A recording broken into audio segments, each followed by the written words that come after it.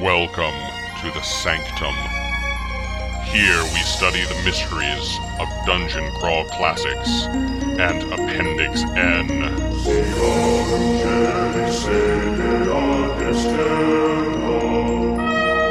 With your keepers of mysteries, Jen Brinkman, Mark Bruner, Bob Brinkman.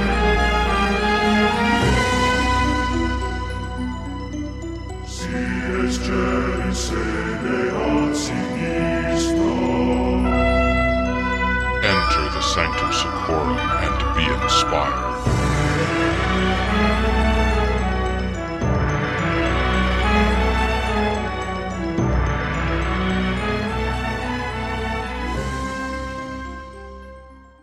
Welcome to the Sanctum Secorum podcast, where we plumb the depths of Appendix N as it pertains to the Dungeon Crawl Classics role-playing game.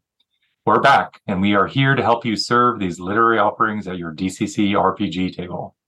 I'm Keeper Mark, and with me tonight, as always, are Keeper Jen. Good evening. And Keeper Bob.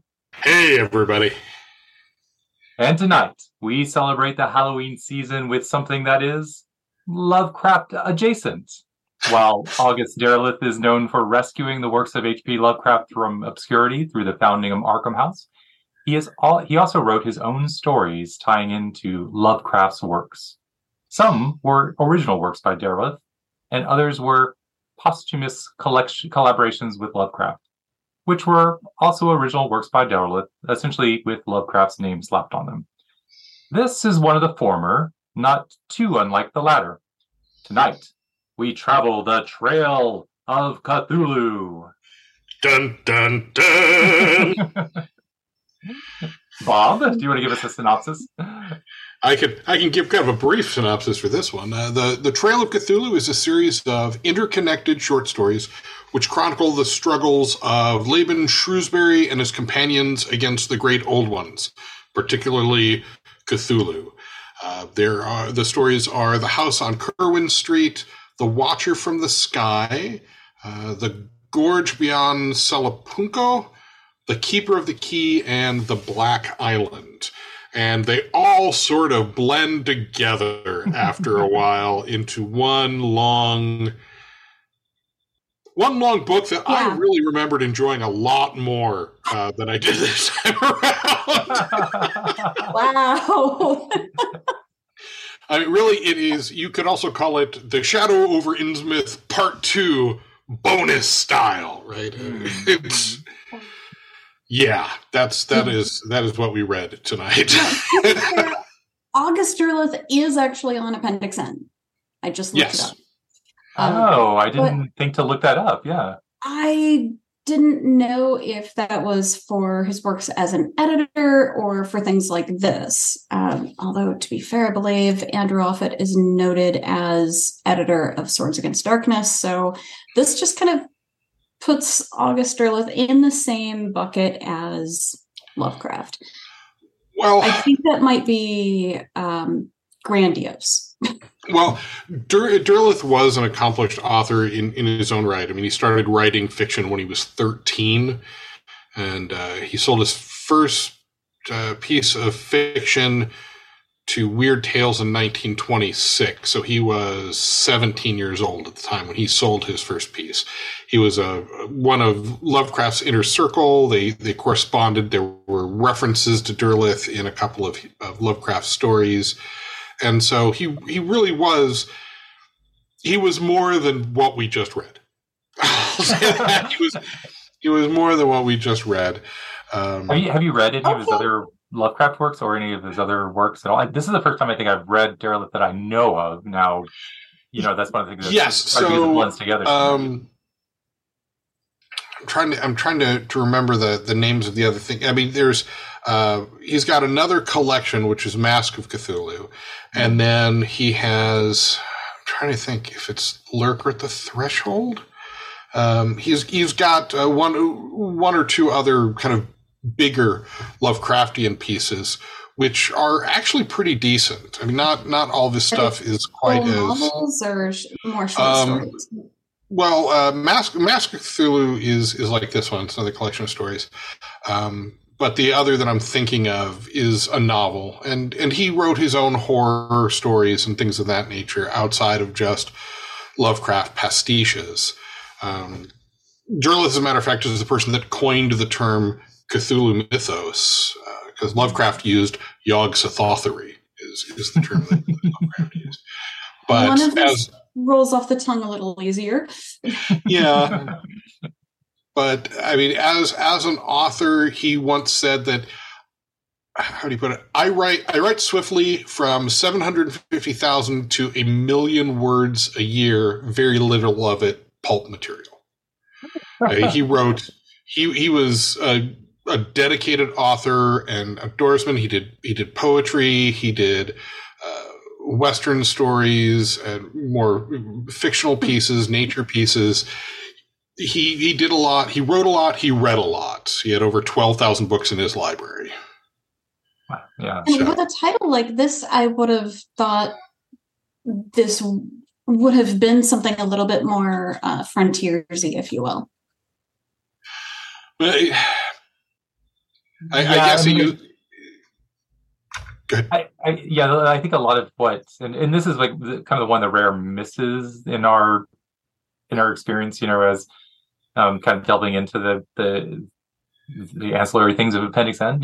Usually the books are very engaging and sort of you're discovering like a new author that you may not have been exposed to. This very much is that sort of this novel, not to say the rest of Derleth's works because I haven't experienced that, is very much a let's clone and an update, but without the same sort of inventiveness, right? That you get from the original Lovecraft. It's the same setting as, like you said, like the one of the original stories, but set 20 years later in many ways, and maybe updated a little bit for the modern age because, spoiler, in the end, this is the novel you want to read if you want to see Cthulhu destroyed partially by an atomic bomb. So, which is the updated, modern version of, send the destroyers in to destroy Devil's Reef, that sort of thing. I think part of it is, first of all, the 5 stories that make this up were published over a period ranging like 8 years, right? From 1944 to 52. Yeah. And the whole thing is told in the past tense. I'm sort of reminded of the movie that starts with, let me tell you the story about how I almost died. Because that's really what what every story is, right? It's like, oh my God, I almost died. Let me tell you about it. And then I escaped. So there's no real and now I'm in tension. Don't forget. But because of that, there's no real tension. You already know the author has escaped. And every single story seems to follow that path. The only different one is really when you get to the last story. It is sort of this assembling the team moment, right? You've got these 4 precursors, each one of them dedicated to a different protagonist. Very much on the the side of Professor Shrewsbury, who's recruiting these folks. And the last one actually has this kind of interesting twist of it's very much a clone of what Lovecraft did, but it's it's from the perspective of somebody who's kind of an insider with the the deep ones because of ancestry, and it ends with this sort of, well, I know that Cthulhu's not really dead, and in fact one of the people of the team was recently drowned, so it's really the only time that you feel sort of like, oh, could this actually end in a way that's not formulaic, right? But it does really end sort of in a formulaic way. It's just it's a little bit different than the other stories in the collection. Knowing that this is an homage / continuation of Lovecraft's works, is it fair to call it derivative without that sounding demeaning? I don't want it to be demeaning because I think it's really, he is trying to do what Lovecraft is doing, was just create a pulp entertainment, for people to enjoy and carry forward, this expanding mythos, right? And I think that's where, it's very much like he is not. I think where it becomes derivative in a sense is the way that he's positioning it. Like, Bob said, this is something, or that, we said in the intro, this is something where he's very much saying, it's me and Lovecraft working together when, No, it's not. I mean, this is all material that happened after Lovecraft died. It's, something that he's doing himself, but he's using Lovecraft's name as a way of selling or, getting having a larger audience. I think that's where it gets a little bit, appealing. Well, I think it's more fair rather to call it derivative to call it a pastiche, right? I mean, that's what it is. He's trying to write in the style of Lovecraft, which is interesting since he includes Lovecraft as a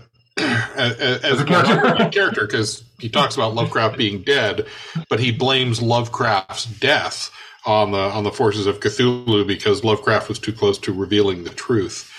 And it's one of those things where, I don't know, Derleth made some additions to the mythology, like tying all of the great old ones into elemental forces. Cthulhu is the god of water, and Hastur is the god of fire.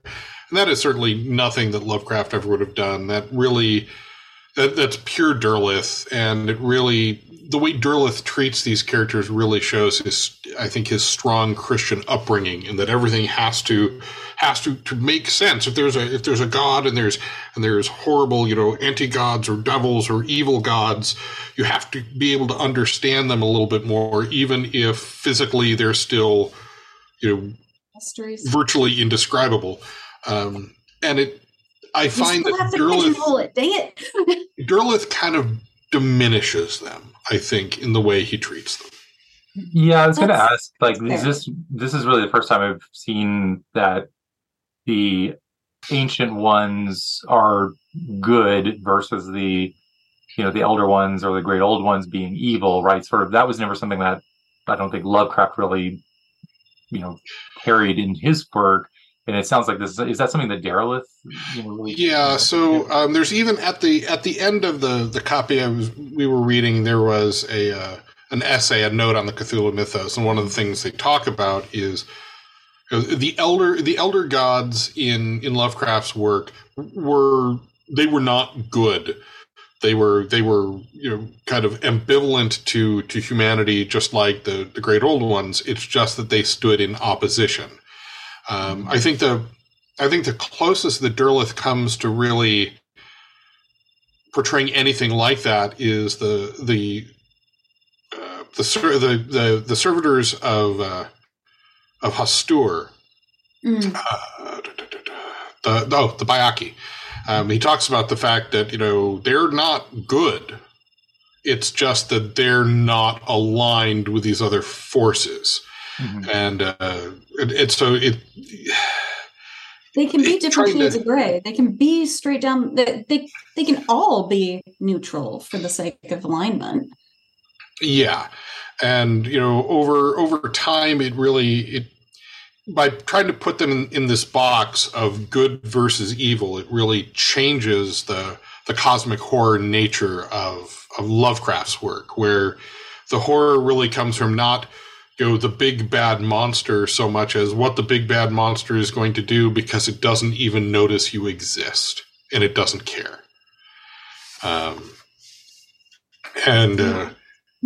While reading it, I found that some of the stories actually begin in what felt to me like a Lovecraftian tone, or even that of A. Merritt, but ultimately they just, because of the formulaic repetition that was being followed, I felt it lacked the authenticity of the original works that they're trying to continue. Yeah, I think if we had read these stories over a period of 8 years, we might have liked them more. Wow. Well, I think that it's compounded by the fact that we have actually read and discussed Lovecraft here on the show, right? We've had a couple of episodes about it.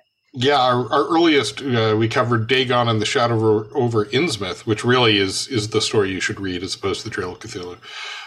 That was episode 9, February 12th, 2016, so 7 years ago. And that's that years almost. Yeah, right? We also covered The Mound for the episode with David Beatty about Weird Frontiers. Yeah, that's right. That's right. Oh, right. But that was a couple of years ago as well.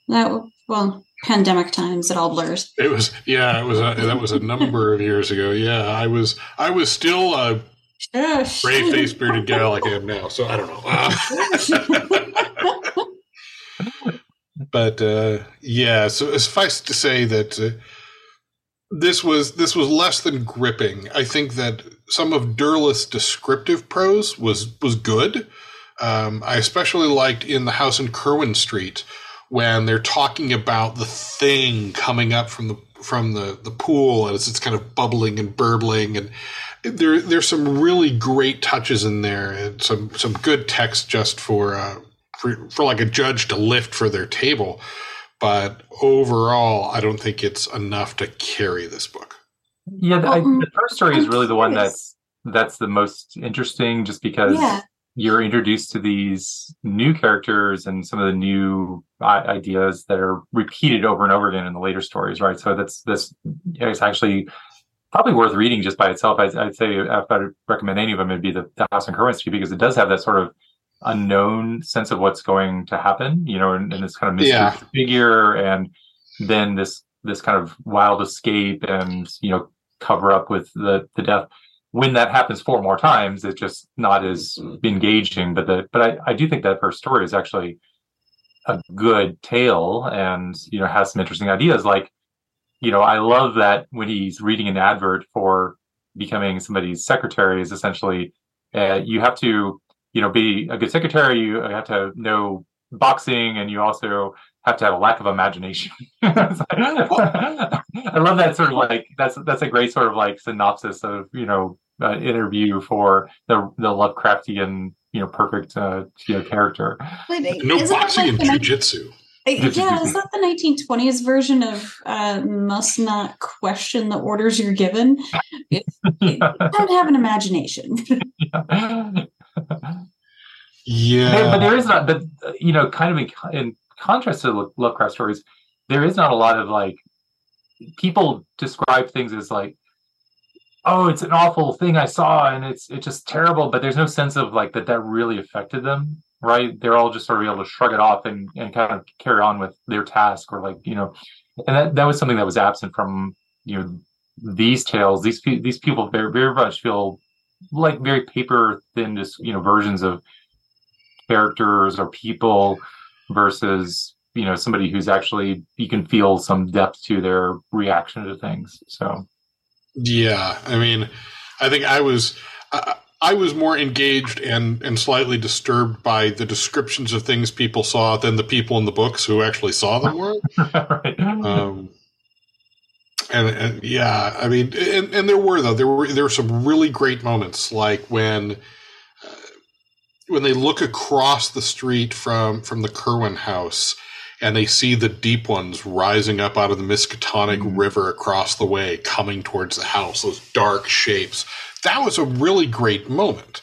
And I don't want to say that this book doesn't have some really great moments. I just think as storytelling goes, there's a couple of cool scenes set. Yes. Yeah.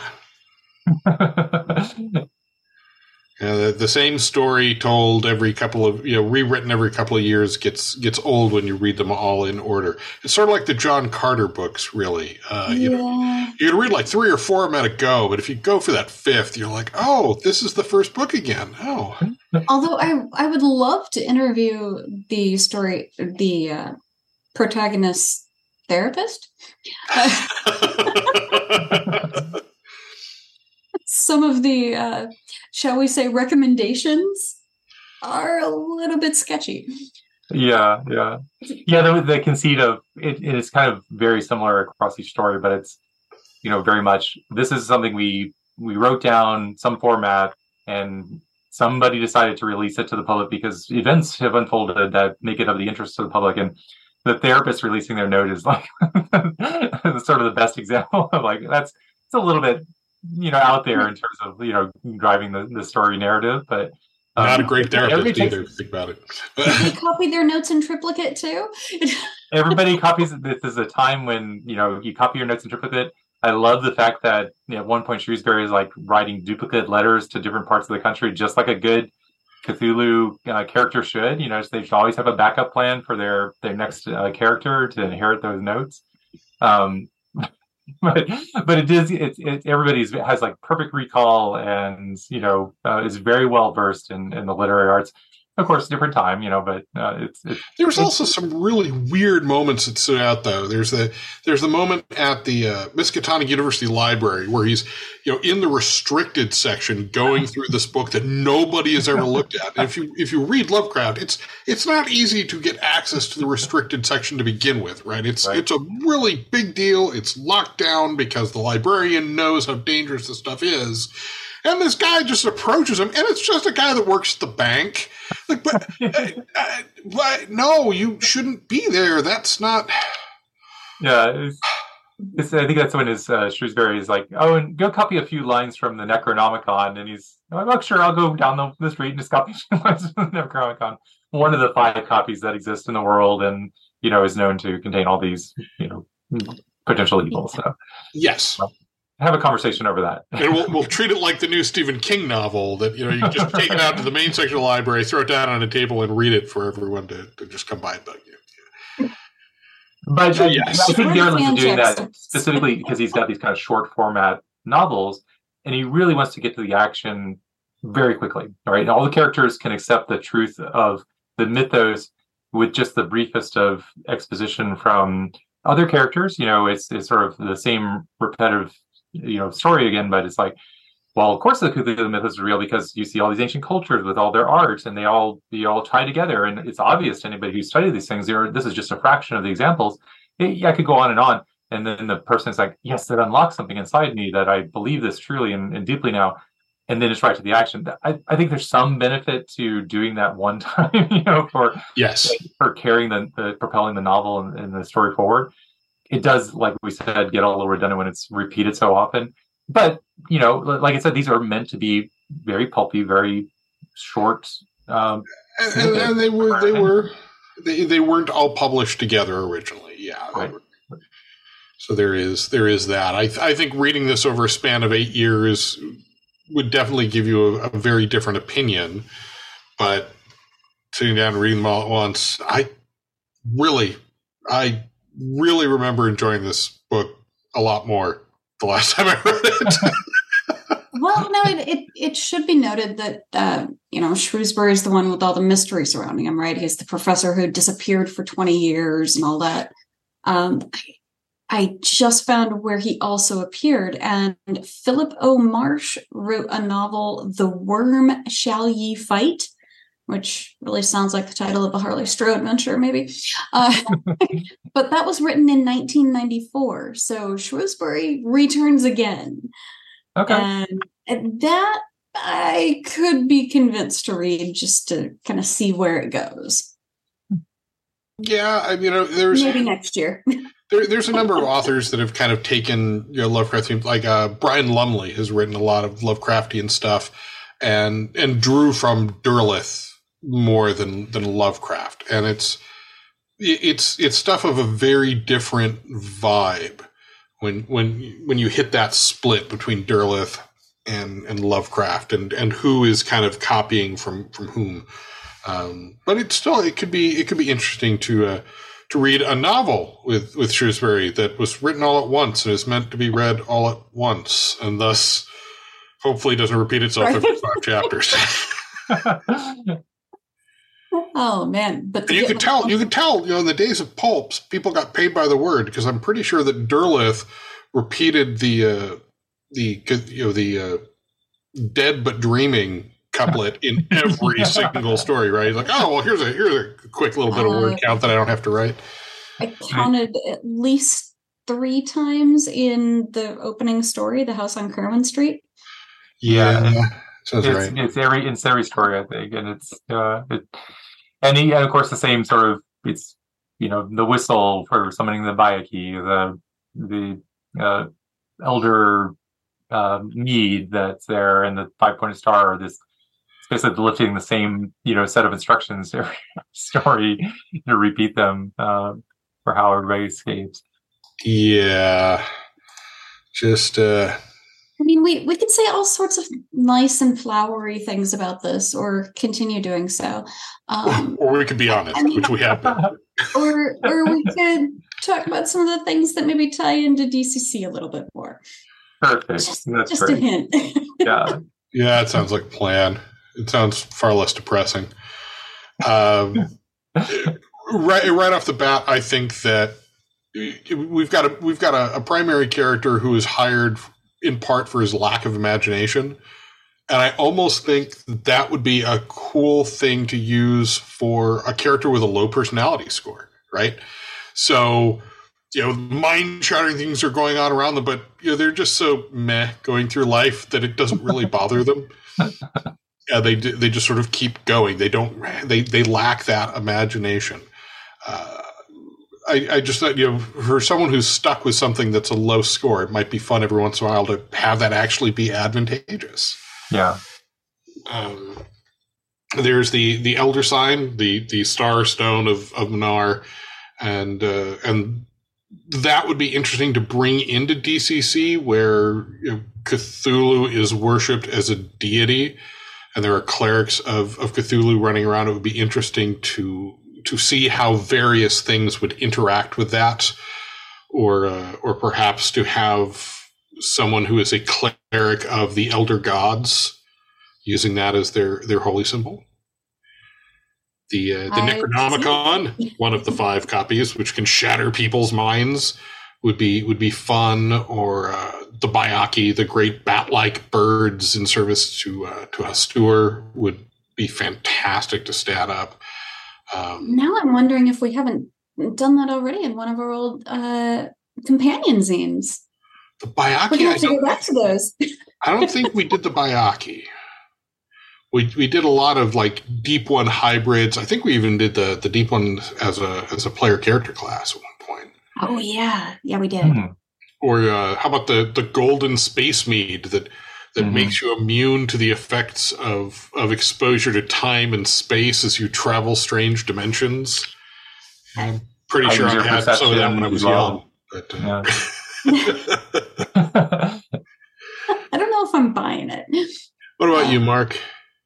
The idea that the personality is actually interesting, because it kind of reminds me of the similar mechanic in the Cthulhu role-playing game, where when you see something that's sanity inducing, you have to make an intelligence check, and if you make the check, you sort of realize the full consequences of it, but you fail it, then you're sort of immune to the brunt. You're able to slough it off, and having that sort of be an interesting way of.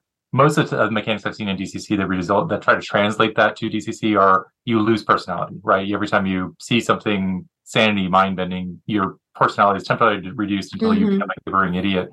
And I do love that idea of turn that at some point, the character can make a check of some sort to basically ignore those effects because they don't have the imagination to do so. That's it. I like that. I just wanted to kind of follow back up what your stat idea was. The Bayaki, the way they're described in the story, which I don't think I remember them being described in Lovecraft this way. They have human flesh and furred wings, which I kind of like that description as a way of that was, I think, in the house in Kerwin Street, one of the, when he's drawing on them, he describes them like that. And I like that description as sort of like a way of, having that creature come a little bit more to life. There's lots of ideas for DCC subclasses if you're depending on the setting, but you have an explosive expert because you have to go and detonate things. I love the fact that at one point there's one of the characters becomes a master of the Innsmouth look disguise artist, where he basically makes the characters up in such a way that it just blends in completely. So have this kind of using the disguise besides the mustache. Besides the mustache, yeah. Okay.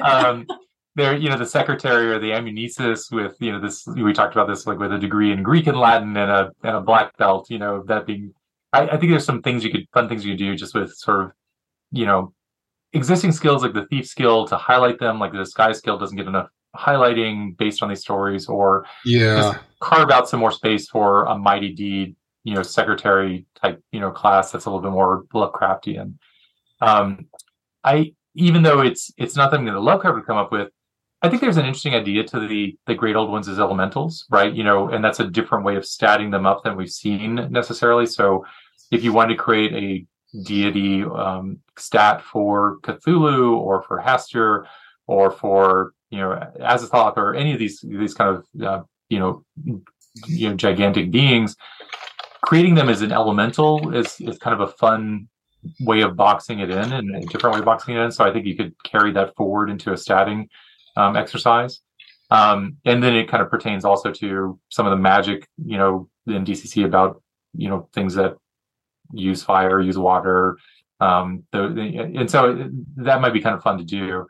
There were also just a lot of, gods or, godlike things that are mentioned in the novels that are part of this, umbrella of things that all tie together to Cthulhu, they're either real gods or, maybe historically somewhat inaccurately attributed to cultures by Derelith, but, things that like Khan, the Lord of the Earthquake, which is an Inca god, which I've also seen another reference to a different god in Khan, called Pachacagma,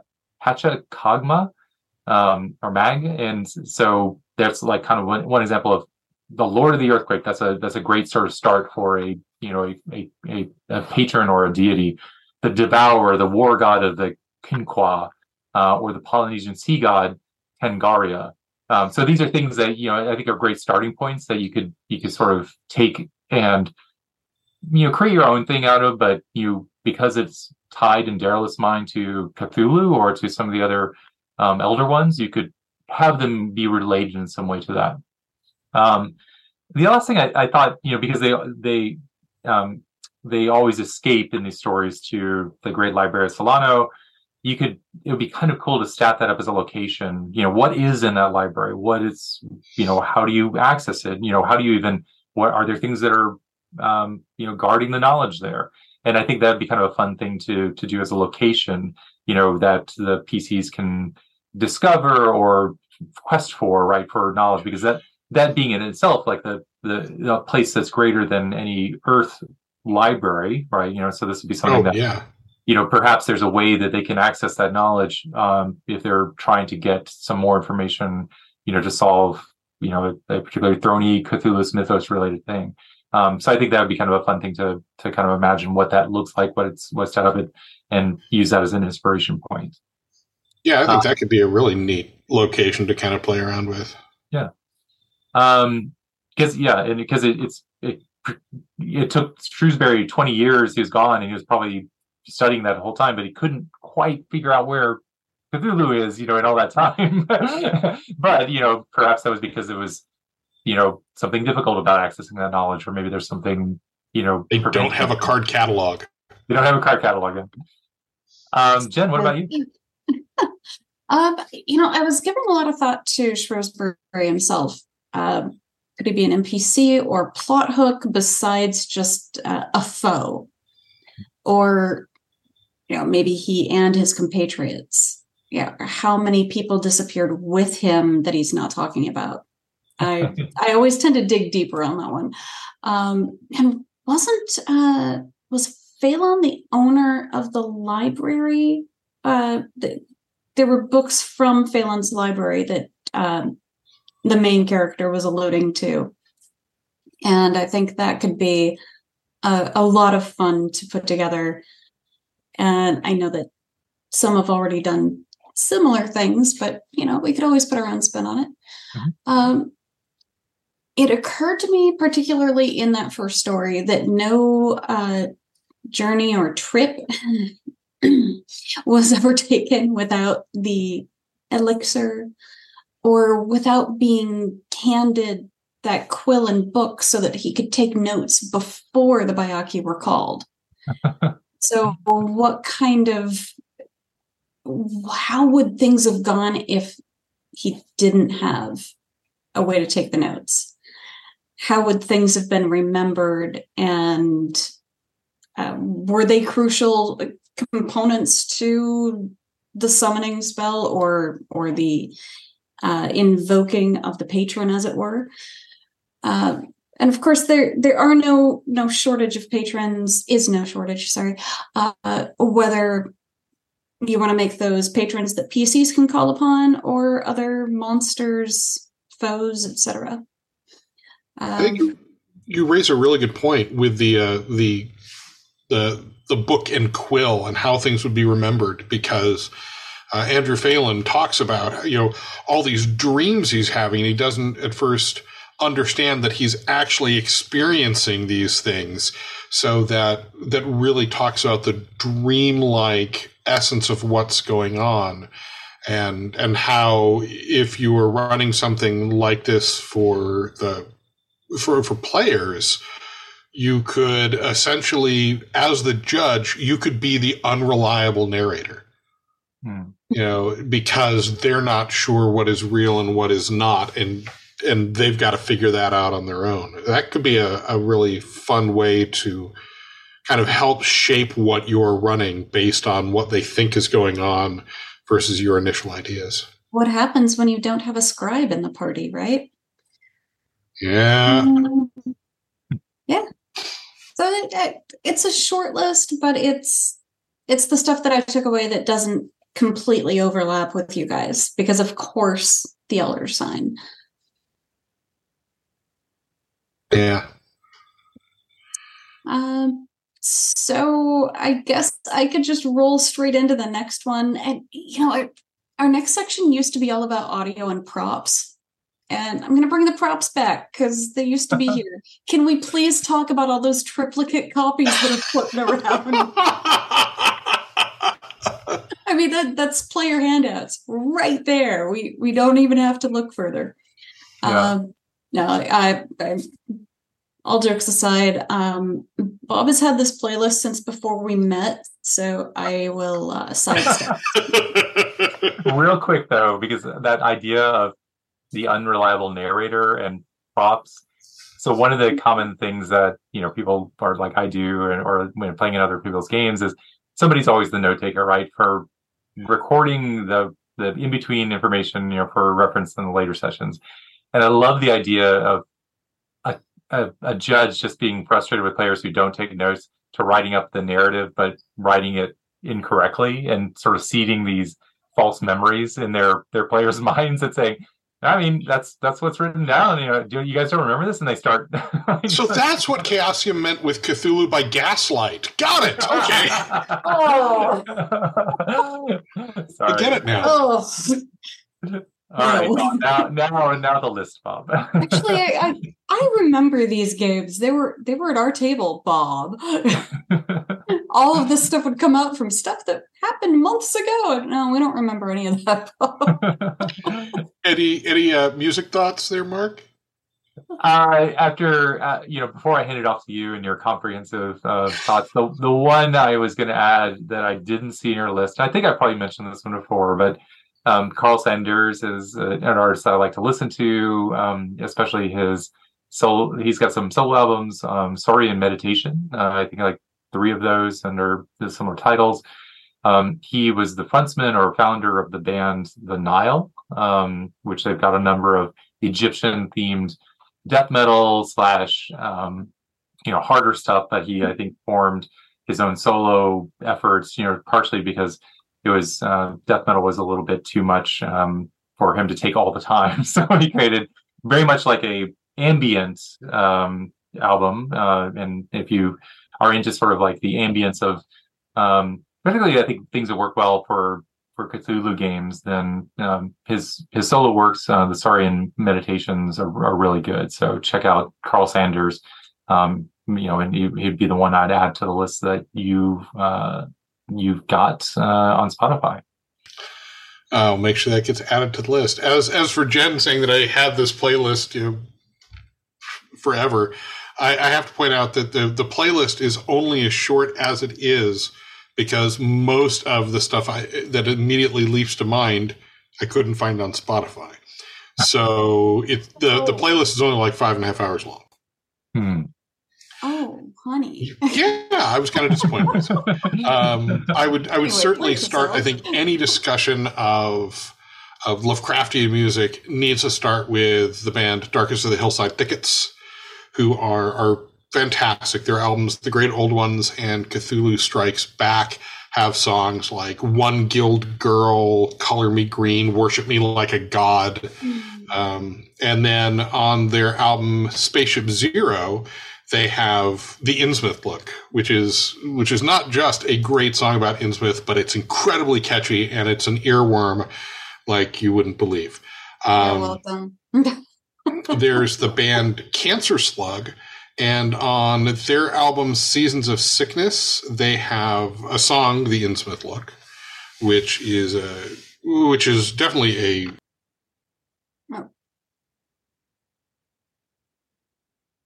a solid piece of solidly dark music. Graham Plowman, who has done a lot of music for movies and television as kind of a hobby. He does musical soundtracks for Lovecraft stories. So he did an album based on the Call of Cthulhu. He has a song called Innsmouth on his album Postcards from the Abyss. And they're wonderful, just rich, atmospheric music that you can put in the background while you're running a game, no problem. There's the band Innsmouth Look, and I would recommend their song Monsters Never Die from the EP of the same name. There is a Norwegian group. I think they're a duo or a trio. I think they're a duo. Famlende Forsok, I'll pretend. And they have an album, One Night I Had a Frightful Dream, which is solid. Anything by Cryo Chamber. They've got albums dedicated to Dagon, Cthulhu, Hastur, Tsathoggua. I think their latest is Yig, but all of them are really, really solid. The group Zadig has a song called Dagon, which is good. And then if you want to look at some soundtracks, John Carpenter and Alan Howarth's soundtrack for Prince of Darkness, again, really nice, atmospheric. And I mean, you can't go wrong with John Carpenter's music, whether it's like that or The Fog or any of his soundtracks. Other than Halloween, they're not really immediately recognizable as their source. And I listen to a lot of them. Just a lot of them aren't on Spotify. You could also, to kind of take something in a non-Lovecraftian vein, there is the song Sacrifice, Hail to the King from the soundtrack to the 1979 King Kong. And it kind of captures that ceremonial feel that comes up several times in the story. And although the islanders are chanting Kong, it's so kind of muffled that it's very easy to hear it as "yeah, yeah," as was a Kong. And really, if you're interested at all in Lovecraft and music, I would recommend the book "The Strange Sound of Cthulhu: Music Inspired by the Writings of H.P. Lovecraft" by Gary Hill. It's a fantastic book. I have a copy on my desk. And, I mean, it goes into, I mean, punk, new wave, any type of music you could imagine, all of which has been, all of which Lovecraft has left his mark on. So. And I'm guessing that the reason you don't have a lot of, like, the H.P. Lovecraft Historical Society pieces, like the Call of Cthulhu soundtrack, the movie that our friend was in. The first of two. She was also in Whisper in the Darkness. Not on Spotify. Yep. Not on Spotify. Yeah, I've got the soundtrack here. It's just not on Spotify. I know. And I imagine that Shuggoth on the Roof is not on Spotify either. I didn't even think. I actually didn't think to look for Shuggoth on the Roof. I love that, and I'm so glad I have a digital copy of it.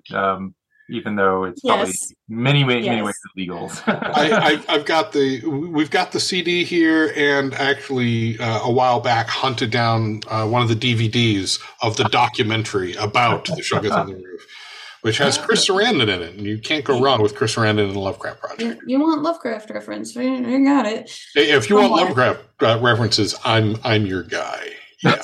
Somewhere. Granted, we're still living out of boxes, but hey. So thinking of transitioning from music, dark, and squalness, let's go to Keeper Mark's word of the day. This time I added a list that you can include in the show notes. I won't go over all these, and for Keeper Jen's sake, I did include the OED frequency band that each of the words comes up with. I'm so happy. I'm always happy when there's like a 3 in there. That's a very unused word. Some of the highlights, obviously, bractician. Batrachian? Bractician. So that's very much a word that's used and repeated a lot in the stories, but it's a fun one because it's often, great to use in the Lovecraft setting. It's the frogs and toad look of many of the characters that are encountered in the novels. There is a great alternate spelling of some words like fetor, Foetor, which is an offensive smell or stench. I love the way it's spelled in this setting. Prognathus, having a projecting or forwarded pointing jaws. That's another kind of these Innsmouth look words that's used by Derelith, and I like that one as well. Having the best one, though, angle of less than 90 degrees. Wow, that's exact. Having a Gnathic index of 103 or more. Wow, I don't even know. Could Gnathic index be part of your word of the day, Mark? I don't know what that is. Gnathic index. Love it. The one that I like the best, though, out of and there's several of these that are really kind of fun, but it's perfervid, which is just a way of saying very fervid, ardent, or impassioned. But I love seeing that word and trying to say it rolling off the tongue, perfervid. And so that was the one that I wanted to highlight as the word of the show or the day, and the other ones are there for everybody's general amusement and education. Yeah. I'll even put a note in our show notes so that Bob remembers to link these. Wow. Yeah. So this one actually was a little bit more fun to kind of go through and see some of the words. Derelith certainly takes a little bit more of the Lovecraftian merit approach, to and Clark Ashton Smith, to using words and in enhancing the story, but he repeats them quite a lot. So you'll come across some of these in multiple places throughout the Trail of Cthulhu. So. Which will take us to our next section, which is existing DCC inspirations and reskins. And I think there's a lot here that's rich for the DCC, area, just because a lot's been done by different authors. Jen, I think you've got a few to highlight. I think there are a handful that are gimmies, right? Yeah. I think we can agree that Weird Frontiers is duh. Yeah. the illithid on the cover should say it all, right? Going a little bit off the Cthulian path for a moment, there's a discordance with Disbots by Ives Larochelle, distributed by Purple Pirate Games, but some of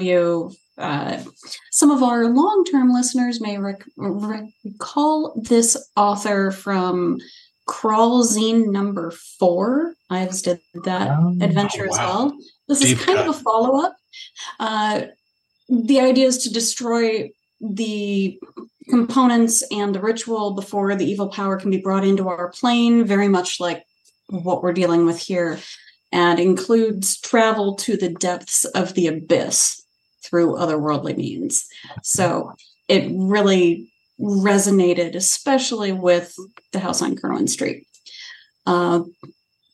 Getting back into the more obvious slant, we have the Arwich Grinder from Crawlzine number 9 by Daniel Bishop.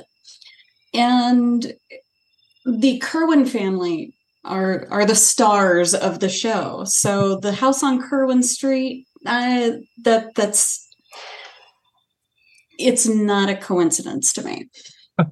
And finally, Crawl Cthulhu.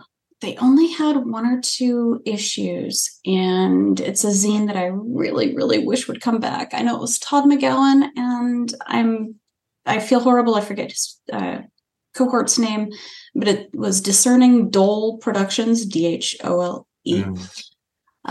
And it included the 0-level character generation for either 1920s or 40s. I believe it was like mid-20s because it was all about World War I. So I could be wrong in there. But it also included a starting adventure, which even years later, having run the Arwich Grinder and played the one from Crawl Cthulhu, they kind of merge in my mind because they're just of the same cloth, if not the same storytelling. So that would be my quick and dirty list on this one. That's great. I hadn't heard of the Discordance of Gitsvats. I'm gonna go check that out. Yeah, it's rumored that Spellburn hosts are on the cover. It's kind of a dirty little rumor. Thanks, Mr. Pogue. And the Crawl Cthulhu author, by the way, is John Potts. Todd McGowan did the art. John is the one that ran the adventure for Gary Kahn one year. Very cool. And it was great fun, and like I said, I miss it. So bring it back. All right, Mark, hit us. Just as a like you said, there's some gimmies, but I'll point out for anybody who hasn't read through the cleric class that Cthulhu is one of the deities that's listed as a neutral entity, a neutral god for clerics, and there are many times that people have played in my games Clerics of Cthulhu to much amusement and fun times. It's always kind of a fun thing to highlight. Just that the pantheon of DCC is has a lot of different inspirations, and Cthulhu obviously being one of the main ones. Another Daniel Bishop one. This will probably be a repeating theme, but his fairy tale series culminates, at least so far. I know that there's possibly more in the works at someday, but Fairy Tale 2, The Portsmouth Mermaid, and 2.5, The Three Nights in Portsmouth, are all a nice extension of the fairy tale series, which has Prince Charming Reanimator, Creeping Beauties of the Woods, and this takes place with in an Innsmouth-like setting, right, where there is mysterious cults activity and encounters with the inhabitants, and of course the mermaid, the titular mermaid herself. Very worth playing and reading through as a judge and introducing your players to. I want to say, and I can't remember if I play tested this one, but I can't remember if it was part of this series or not, but I know Michael Curtis had an unpublished Cthulhu theme module, which I want to say maybe was part of the Phantasmagoria series that he was working on. Possibly, maybe it was a different one, but I remember the setting was you had to, essentially help out a Temple of Cthulhu at the beginning of that, and I can't remember which module that was. I hope that someday that it does get that one published. It was a lot of fun to play test. This is some years ago at one of the North Texas RPG cons. And lastly, I was going to highlight the Cthulhu Alphabet by Michael Curtis and John Hook. It's a great resource for bringing in Cthulhu material to your DCC games. It's very much in the Dungeon Alphabet vein of random tables for various letters that are highlighting the Cthulhu mythos. Quite a fun resource, and something that you could easily bring into provide a reskin of many existing novels just with Cthulhu elements, using that just those tables alone. Oh yeah, those are fantastic. Don't leave out your shirt. I mean, we keep talking about Dagon. Yeah, so the Dagon Enter the Dagon. Is from Enter the Dagon, or inspired by Enter the Dagon, which was a Harley Strode adventure, a level 6 one that originally was a tournament that he ran at Gen Con. And the fact that it's a 6th level adventure is kind of a fun thing by itself, but it's also just a fun structure. There's a lot of cool NPCs and, meddlesome wizardry going on, and new rules for spell counterattacks and adjudicating that, which streamlines the ones in the main book quite a bit, and actually are the rules we use for the DCC tournaments at Gen Con. We, when we do spell counterattacks and adjudicating that, we actually use the rules that Harley came up with for Enter the Dagon. So I swear to God, I'm the only person that likes the original spell duel rules. It's just for the tournament, we needed something a little bit more streamlined, and Enter the Dagon made that very very adaptable. So, and to be fair, the rules in Enter the Dagon are optional. Yes, so. Yeah. They're just in their appendix that I think he came up with them to streamline his own tournament, and we decided that it was something we've been carried forward as kind of our standard abridging of some of the DCC rules to make it a little easier for us to get through the tournament setting. So makes sense. Yeah, Bob, what about you?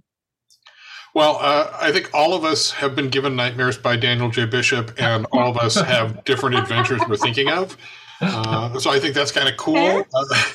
Daniel Bishop stuff, by the way, I mean, he draws so heavily on Appendix N to begin with, and Lovecraft is certainly a major inspiration in a lot of his work. For me, though, Silent Nightfall, an adventure that still gives me the willies with those owl men things. Sorry? Silent Nightfall, in a lot of ways, you could reskin the surface portion of it as Innsmouth without any issue. Oh, yeah. And with other changes, the entire thing could involve Deep Ones and Father Dagon and the cult. The creepy poem at the beginning would not lose any value in that. Exactly. It is a great adventure, and for an adventure that is not specifically billed as a horror adventure, it really did. It creeped the hell out of me when we played it, and looking back, of course, you can't think of Innsmouth, I don't think, without Attack of the Frogs by Stephen Newton.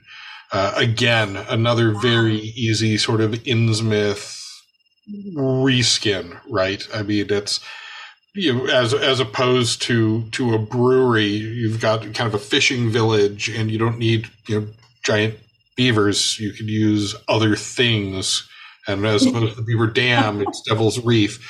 Very, very easy to overlay there. One quick note for any newer listeners: Attack of the Frogs was one of the very first third-party products for DCC.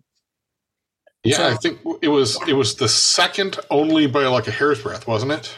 By like a day, yeah. Yeah, something that's worth mentioning just because it needles Stephen Newton a little bit. So mean. He made sure that he was the first for MCC. Yes. And speaking of things played at GaryCon, my all-time favorite Purple Planet adventure was Fatagan on the Purple Planet by Scott McKinley. And it's not in print, so you just need to bug him to run it at more conventions. He's going to be at Gamehole. He's going to be at GaryCon. Bug him to run this more.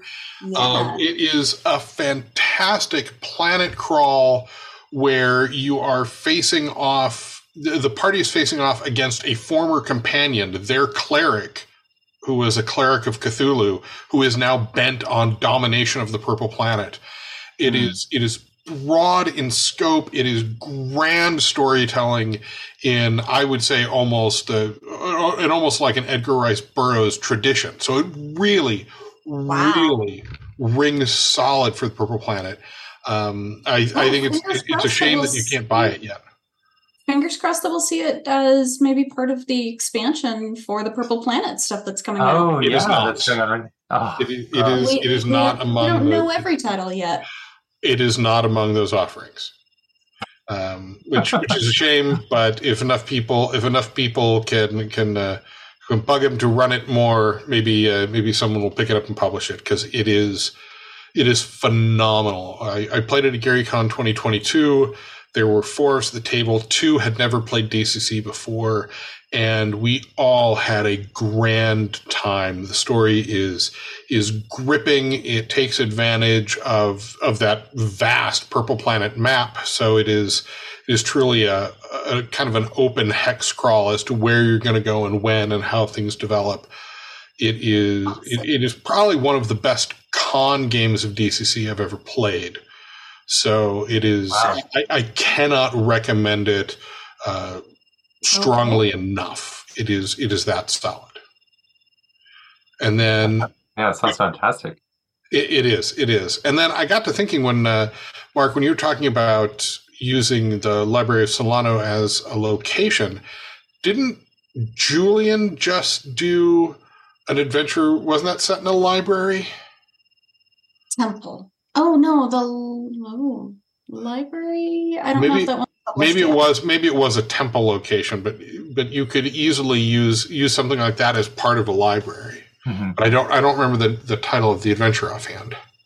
Yeah, I don't either. I'm not sure that it's been published yet. I thought it was. I thought it was like one of the DCC Day adventures. It was in an adventure pack, I thought. Temple Siege. It's in a temple. Okay. Well, that makes sense. See, if I'd remembered the title, I would have known it wasn't in a library. So that's what I got. Cool. Yeah. All excellent choices. I'm excited to see if I can bug Scott McKinley to run that again. Oh yeah. Well, I think that brings us to our DCC feature for the show. One of the authors we've mentioned has also pretty much a preeminent choice for this particular theme. The DCC 2017 Halloween adventure, Shadow Under Devil's Reef by John Hook. And it's part of the, I think, rebranded, maybe if you get it now, as the horror line. They used to be, called the Halloween adventures, but I think they're publishing now new adventures under the horror line. And this would have been the second or third of those published, certainly from the Halloween standpoint. First, I think. Was it? Okay. 2017. First, because then it was Sinister Sutures of the Sempstress. Okay. Sinister Sutures came out. Gwendolyn Red may have been in between there.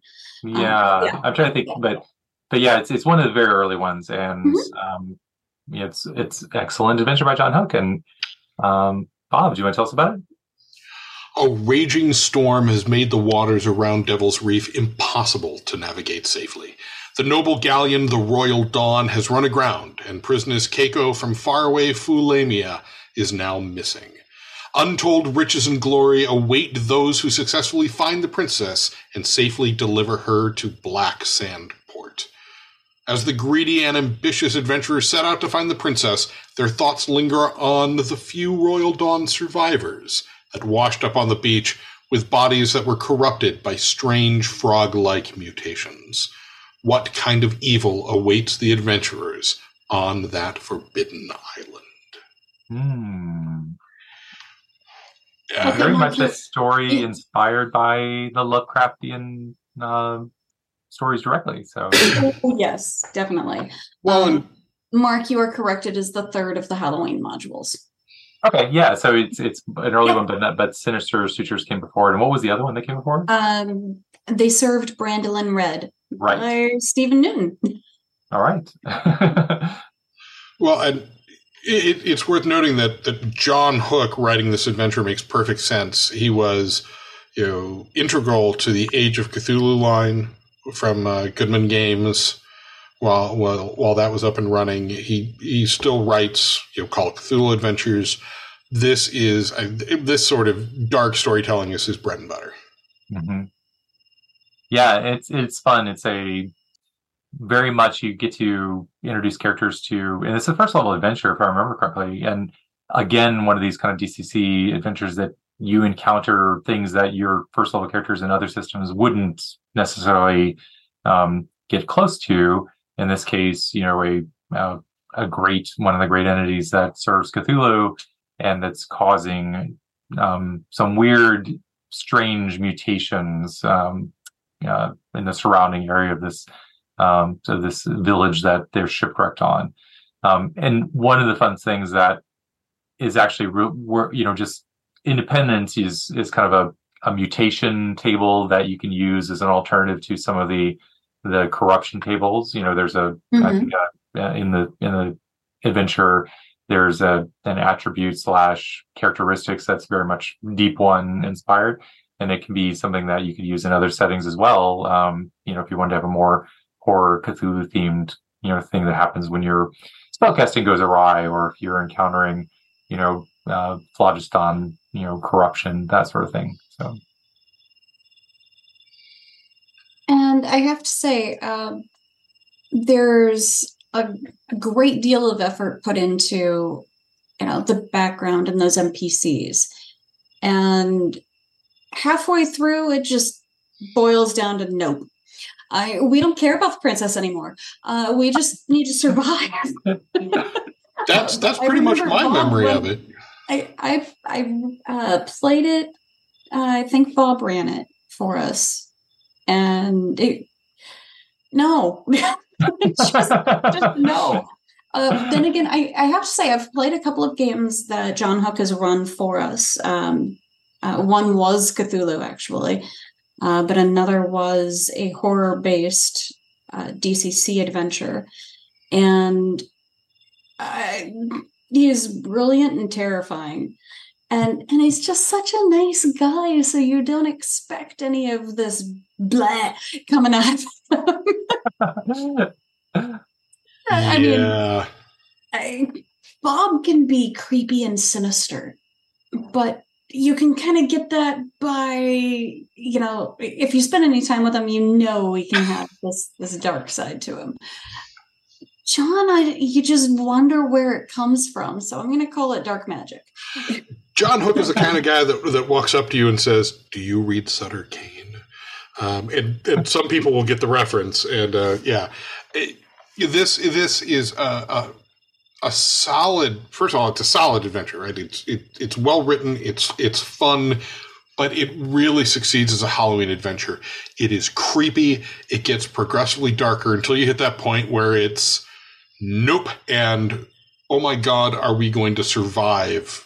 Kicks in, and that it ceases to be a quest for gold and glory, and becomes we'll change our pants when we get home. Let's just try and get out of here alive sort of adventure.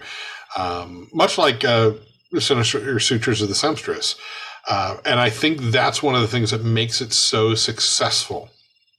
Is it goes from the standard kind of adventure quest to just a challenge for survival, and not in that sort of, they're throwing a lot of stuff at us that's way too hard for us and they're just going to squish us. I don't want to imply that the adventure is heavy-handed in any way, shape, or form like that, but it is just this growing atmospheric tension hits a fever pitch, and you as a player have that come to Cthulhu moment where you're like, we're going to die. We need to do something different. This is going to end very badly. Oh, look, the judges pulled out a chipper shredder for our character sheets. We really need to think about this. Princess, here, take her. Can we go? Yeah, we don't really care about the princess anymore. You can just take her. We're just going to do we leave offerings in gold here, or is there a temple we should be at? You just let us know. Really, for all the times that clerics have had disapproval, and it's must find a new follower for the clerics, the dark priests under the reef, they've got that down pat now, because midway through you're ready to convert just so you can survive.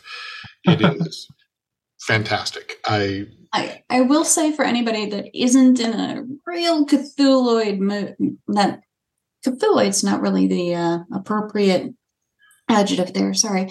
Yogg-Sothoth mood. I think it's there you go.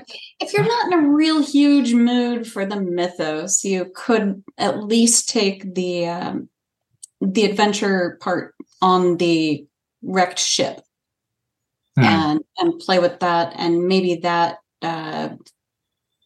ties into something with, say, Scrag Creep, which is actually horror number 1. Yeah, it's number 1 in the horror line. Sorry, skews are what I do. Skewed? Well, yes, you are skewed.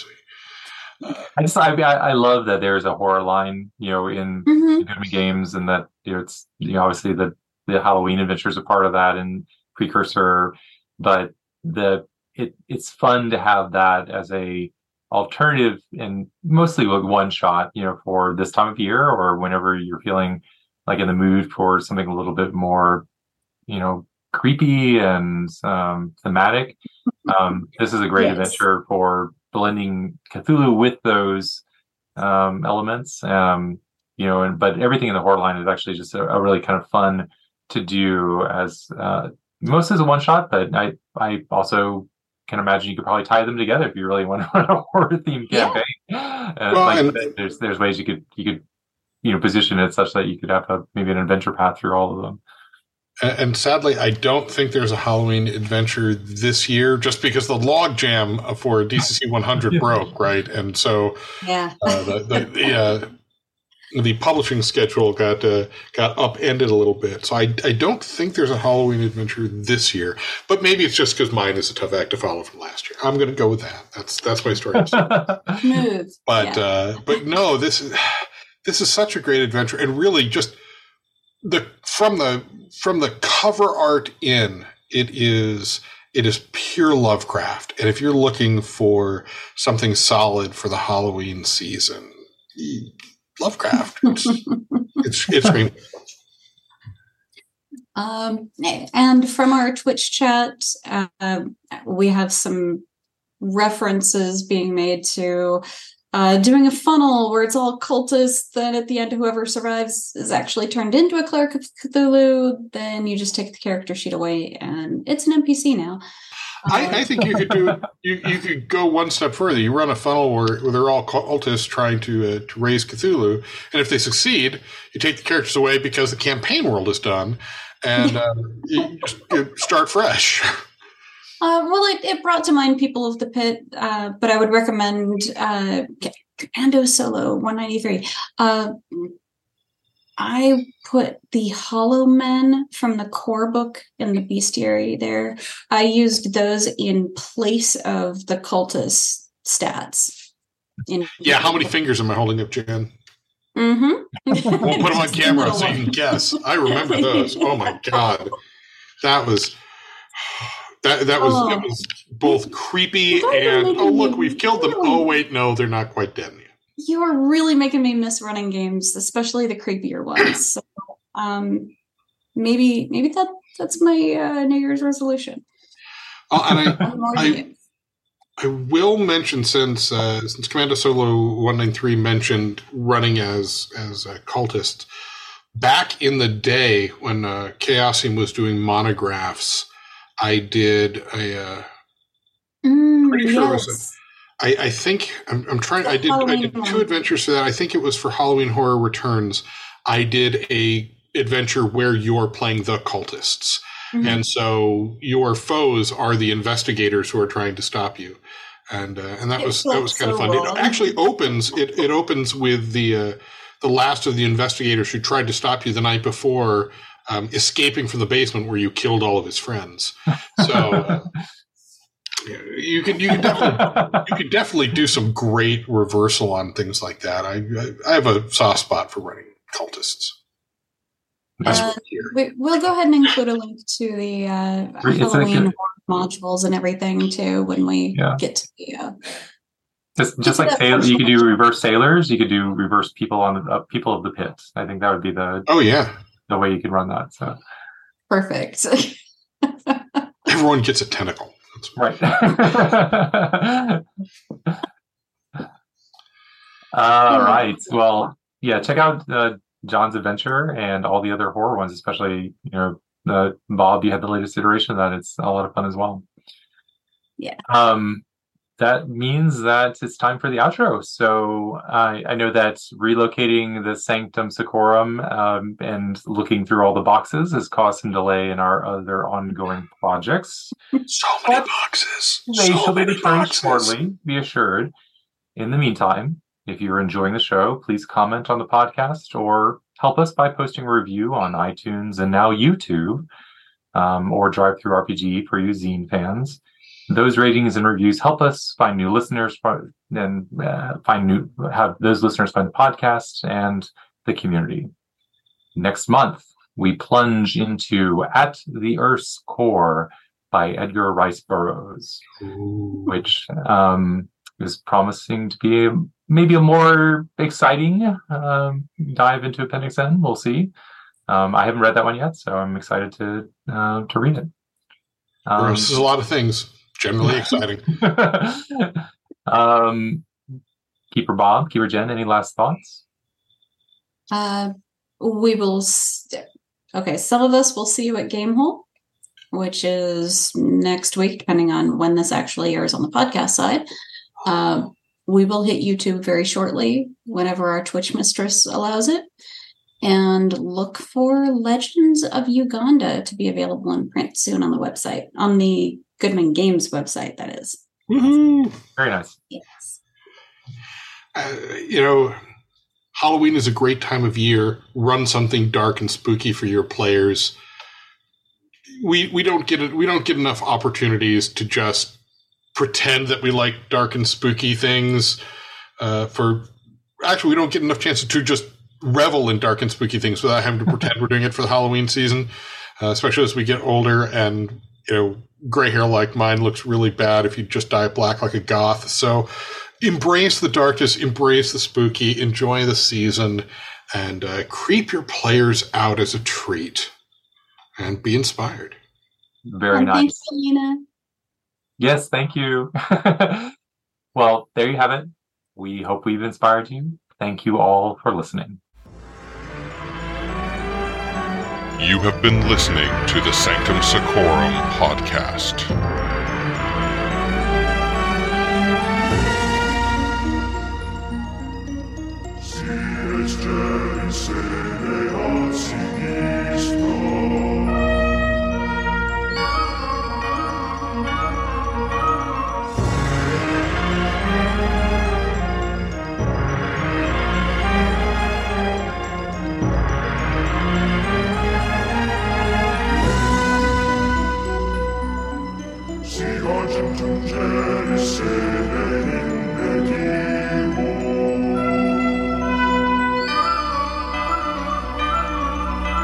The Sanctum Secorum podcast has been a production of Sanctum Media.